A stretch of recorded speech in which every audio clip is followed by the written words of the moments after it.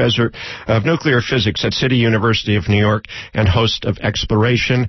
We're approaching Hiroshima, Nagasaki days, and he'll be back next week talking about nuclear power and nuclear weapons. So do stay tuned and tune in for that. We got that final call. We got the 20 calls. Micho, thank you again. And thank you for joining us here on KPFA. You're listening to KPFA, KPFB in Berkeley, KFCF in Fresno at 88.1, and all the time at kpfa.org. Right now, time for Cover to Cover with Jennifer Stone.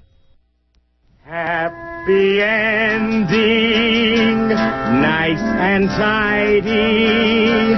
It's a rule I learned in school.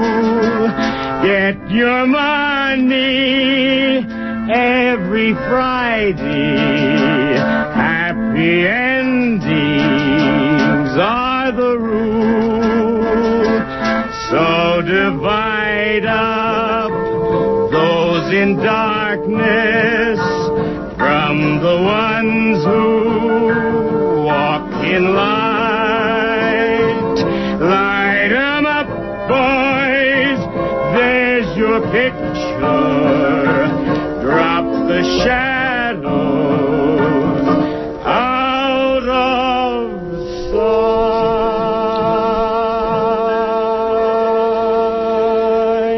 This is Jennifer Stone with Stone's Throw. Today is August the 2nd, 2011. And we're trying to raise money to support KPFA, yes. And I don't know why I think that's funny. I guess it's because I feel good. I got a night's sleep for the first time in months. I got up this morning.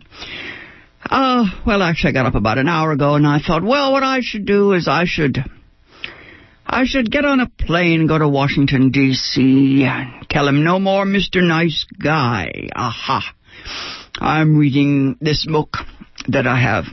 Actually, if you subscribe to KPFA, you can get a copy. Anyway, I'm reading a book about Obama's mama, and I thought, since his mom is no longer with us, since she died so young, obviously, he needs a mother figure. He has several. Actually, has a house full of women there to tell him what's right to do. And actually, I think the spirit of his mother is at his elbow, or she has his ear. Surely she can tell him what to do, how to kick in. Well, she wouldn't. I don't know. I don't think she would put it that way. Maybe she would. Who knows? Her name was Stanley Ann Dunham. They gave her dad's name, Stanley, but she mostly was called Ann. Ann Dunham.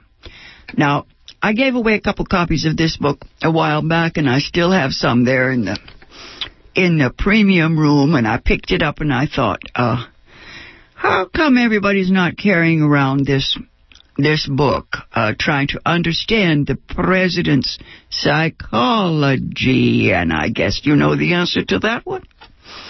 Most people don't give a euphemism. The truth is, I think we're going through this strange period, politically speaking. I thought about it hard the other night, and I thought, I see what it is. They couldn't find a corruption scandal. They couldn't find a Monica Lewinsky. They couldn't find anything to hang this president with. So they came up with this debt thing. Isn't it weird? Totally weird.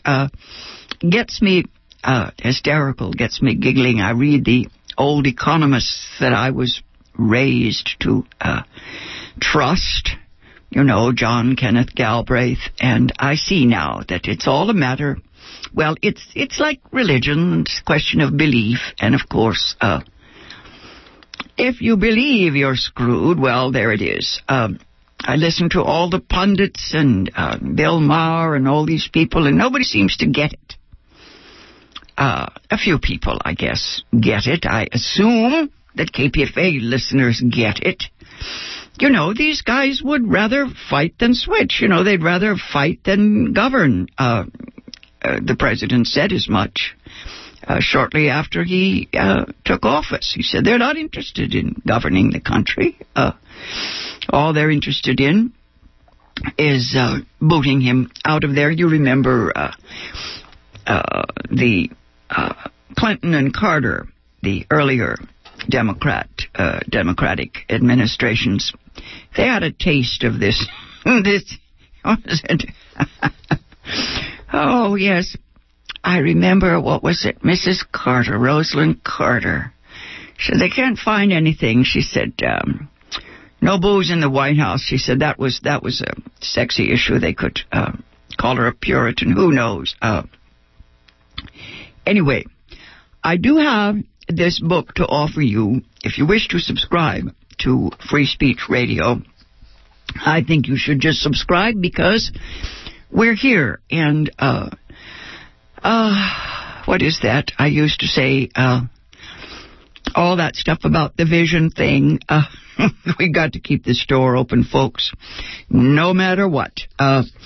This book is called A Singular Woman, The Untold Story of Barack Obama's Mother by Janie Scott. It comes to us, let's see, it's a hardback, it's $27, right.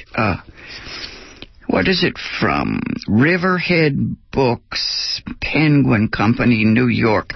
Terrific pictures. And Barack is quoted in the on the front page here. Say, Dreams from My Father. That was his book, published in 2004. He is writing about his dad, the absent parent. And he says, I think sometimes that had I known she would not survive her illness, I might have written a different book. Less a meditation on the absent parent. More a celebration of the one who was the single constant in my life. It's curious, isn't it? How we don't get it until they're gone, until they're dead. Barack seems to remember his father, the guy with the booming baritone with the Paul Robeson voice. His mom fell in love with the Paul Robeson voice and charisma. Been there, done that, Stanley Ann Dunham was a foolish girl, but somehow or another her instincts were right. At 18, she fell in love with Obama Sr., and the fact that she lived with him for less than a year, well, anyway, you remember in Obama's book, Dad came back when he was 10, but Dad didn't get along with his father-in-law, with Ann's dad, and he was very snotty. The father was very snotty, watching his son watch television. He didn't like seeing little Barry, it was Barry at that point, little Barry was watching How the Grinch Stole Christmas. And his father, his biological father, felt this was beneath him, not proper for future intellectual. Anyway, they moved him out of the apartment, found him someplace else to live. I think that this story stays with me, really sticks in my mind. Not just because she died so young, and it's kind of a great drama, but because, well, she's such a, what do you call it? She's such an icon to me. She's emblematic of her age. The women who tried so hard and who, as George Eliot wrote back in the 19th century, who are, what is that, not celebrated, not remembered, but they are the rock, the foundation upon which we build our societies. I started giggling at a television show last night. I think it was one of the Python brothers. He was wandering around Bhutan somewhere, was it? I can't remember. Yeah, he was studying that place where they work on the national quotient of happiness, yes, and he asked a woman why the microfinance organizations gave the money to the women, and the young woman tried to explain that if the women have the funds, well, then the family, the village benefits. You know how that goes. They run the country like a mom-and-pop shop. Golda Meir was into that, but every time I mention Golda Meir, I get tremendous anger. I think I always think of her as the ultimate mom in charge. Anyway, I think of all the moms. I line them up in my mind. I think of Jimmy Carter's mother. Jimmy Carter used to talk to her. He said, after she died, ask her what she thought of these things. Our president's moms. She went to India, Lillian Carter, lost 60 pounds, went off with the Peace Corps in her 60s. Gosh, I can't get over that. She was a nurse down south treating people of color when it was not done by white health workers. You know those stories. Even Bill Clinton's mom, she was a nurse. There's a lot in her history that foreshadows Bill's. Yes, those false eyelashes. Virginia. She was married to a guy by the name of Blythe.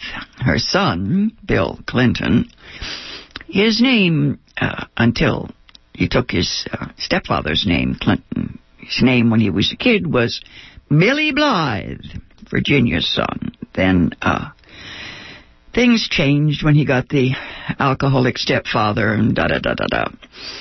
All these mothers and their choices, I think it may be too much pop psych for some folks, but I'm afraid I have to trace that history. Nixon's mom, a Quaker. What was it old George H. Bush used to say? We must not speculate or hypothecate. Hypothecate. Could that have anything to do with hypocrisy? My mind is melting. Nixon's hypocrisy, such a mystery. Puritanical on the one hand, and anyway, his God complex, Nixon's God complex, so confusing. Anyway, according to the friends of our president's mom, Barack Obama's mom, Ann Dunham, she was a tremendous human being. She did not have what we call an ego, except where her children were concerned. Barry and Maya were her raison d'etre. She told everyone how brilliant Barack was. Her own life was full of this passion for knowledge, love of achievement, fight for social justice. She certainly loved men. However, she understood that both of her husbands were not wise parents. Who was it used to say there's 3 rules for raising children? Example, example, example. Yes. Consider carefully the character of our president and what he learned at his mother's knee. This life of service, he's wise enough to understand that personal happiness is okay, if it helps us to be of service. He's not a masochist. But he's certainly not an egotist. The complaints about Barack are very interesting.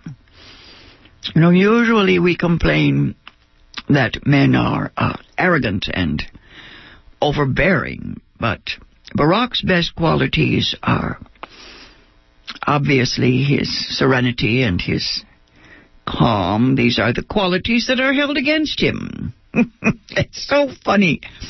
Masculinity, I think it causes the worst of the emotional swings. It's kind of the flip side of that other critique. You know, women used to be thought to be victims of their hormones.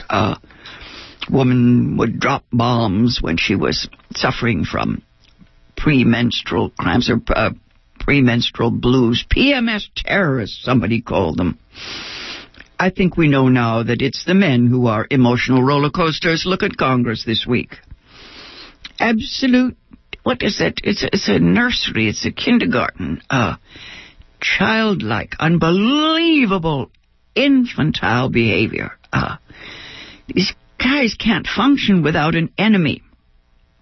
You know, the Marines just show me where I attack. Emotional dysfunction, politicians, anything to win, anything to defeat Obama, drive him out of office. I don't know, as I was just saying, they couldn't find anything, nothing but this silly thing about the money, the debt. Fantasies, of course. They came up with the other fantasies, you know, basically about illegitimacy. They think he's a bastard, yes. In their guts, they feel he doesn't belong. He's not one of them. I don't know, it's class warfare, I guess. The Southern thing with Carter and Clinton is strange because Barack Obama is obviously completely cosmopolitan. He's lived everywhere, been, a citizen of the world. I think of him as being so much more sophisticated than most Americans, but our WASP types, they feel entitled, privileged, are real aristocrats. Oh, say the Roosevelts, the Franklin Delano Roosevelt, Teddy, and that gang. They were actually Democrats, noblesse oblige. They knew that if you are a public servant, you must serve. Statesmen must sacrifice. You owe it to the people. The Bush clan, on the other hand, are notoriously vulgar. That is, they have the feudal values, loyalty only to their clan. They see the general welfare as their welfare, right? It's my country, my people. The people, of course, serve the overlord. I guess, the great American statesmen way back when, our so-called forefathers, they certainly understood the principle, yes, liberty for all. That doesn't mean that they weren't, overlords. Thomas Jefferson is the best example. All that principle, actually, he did die broke. I kind of think that, I don't know. Obviously, he wanted to be a nobleman, wanted to be a very, very wealthy, rich, democratic farmer, right? Difficult. Trying to explain what it means to give a piece of the pie to every man. Remember that line about the chicken in every pot? That was Roosevelt's line, Franklin Roosevelt. Then I remember that other mom, that malevolent mother, Barbara Bush. Remember Barbara Bush? Her comments after Katrina? Good Lord, Marie Antoinette had more compassion. Anyway, Stanley Ann Dunham, Barack's mom, was definitely a hero, a radical thinker, a feminist, but I think it confuses people. Feminism has come to be a pejorative word, and tried to help. She tried to help the men in her life. She loved them. Certainly she loved her son above everything. She believed he was going to be a great man. She did live to see him marry a woman who completed him. I think of Barack as multicultural, international, especially the way in which she educated him, all that cosmopolitan experience. Few Americans know that kind of life or childhood. But Michelle Robinson, the First Lady, now, she's rooted in Southside Chicago. She's the grounded child, daughter of parents in a rock-solid marriage. Conventional, I guess you could call it. Her heritage goes back to slavery, to monumental movements that shaped our nation, brought people from chattel slavery through the Civil War, through Jim Crow, through the Civil Rights struggle, to today's tangle of identity politics. Color line, we called it. And finally, today's economic determinism. That heritage is entirely different from Barack's. I don't know. I made a list of the crony capitalists, the rich, who have been our rulers, and then the people who have tried to contradict that tendency. We've come down again to some kind of reactionary racism, I think, in Washington. Christian fundamentalism, these Euro-Americans seem to be throwbacks. Actually, I don't think you could throw anybody that far back. I think that this new prejudice or bigotry, it perceives people of color as alien or foreign. For Christ's sake, some of the oldest families on this continent after the Native Americans would be black Americans. Otherism, I guess, is what I call it. Otherism is this human malady. It's global. We always find ways to be separate and not ways to come together. It's the most fundamental psychological schism we've got. I think when I was younger, I thought it was basically a masculine-feminine schism. But even that is too general, too broad a point of view.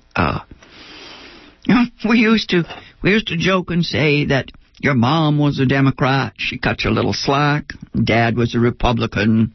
He was into scolding and punishing. But God only knows that doesn't get us very far. It is true that we're certainly addicted to white male supremacy, and that's global.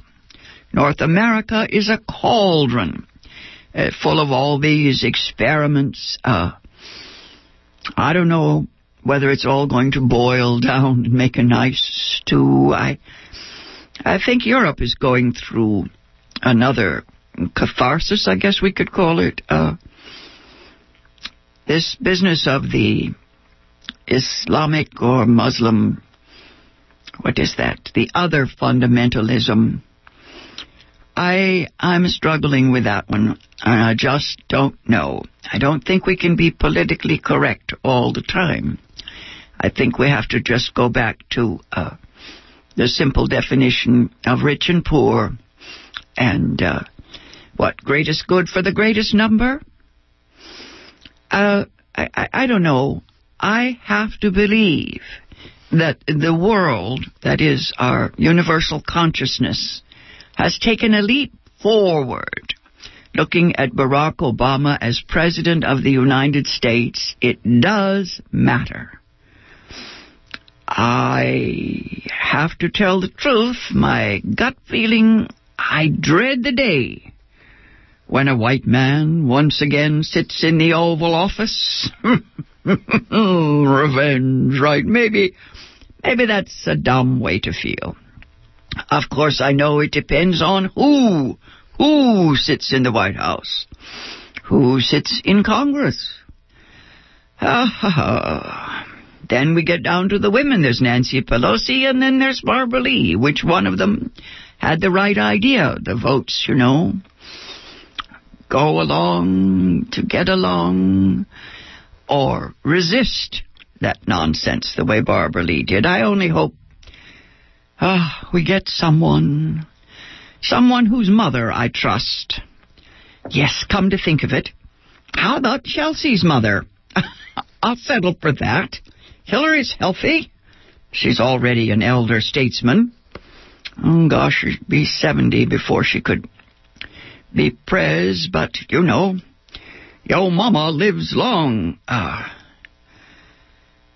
It's time. It's really time for history to happen. The age is ripe for a new synthesis. Cancel the categories. No more of this hardening of the categories. Just grab for the next great soul. I'm sure there's a couple of great souls in Washington. I see her.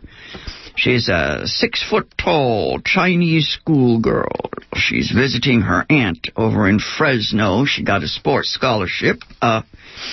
She's going to lead the United States to a cultural renaissance, a Zen enlightenment. That's what my grandchildren will have to look forward to. Anyway, I had so many things to talk about today. I wanted to talk about animal liberation. That's my favorite. I even have a note here about a film. Oh, I don't have time. It's called Buck the Film, The Horse Whisperer, right? Maybe the stuff of Hollywood legend. Yes, somebody copied a blurb and sent it to me. Everywhere I turn lately, I see animal liberation. What it means is that all sentient beings are worth compassion. I go for it. Sounds good to me. Now, I have very carefully marked 8 passages in Janie Scott's biography telling us all about the wisdom of Barack's mom. And I may just read them next Tuesday. That might be a good thing to do because it gives you some idea of the incredible effort this woman made, even with all her limitations, all the things she did. She knew how to handle corruption over in Indonesia. How did she get it? How did she understand all these, what do you call that, foreigners? She got it because she did what Margaret Mead did.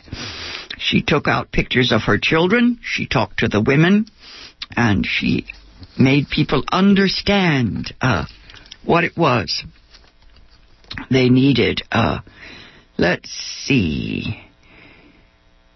A quintessential quality of Anne, says one of her friends, is a willingness to just be herself in the world. The story about her meeting Barack Sr. shows her enormous trust, just to leave herself open to the world. Right, and then they go on to explain how she fell for Barack's dad. Yes, how he was so mellow. His deep voice with the slightly African articulation, a flavor of Oxford. No matter what you were doing in the room, if you heard this voice, you would turn around. It was his instrument of choice. He was asked, are the people of Kenya ready for self-government? And Barack's dad said, nobody is competent enough to judge whether a country is fit to rule itself or not. If the people cannot rule themselves, let them misrule themselves. They should be provided with the opportunity. Now, perhaps that is what Barack Obama is doing. He's giving us the opportunity to misrule ourselves, to follow our false premise until we hit the wall. Could be. This has been Jennifer Stone. I'll be back on the air next Tuesday at the same time. Until then, go easy, and if you can't go easy, Go as easy as you can.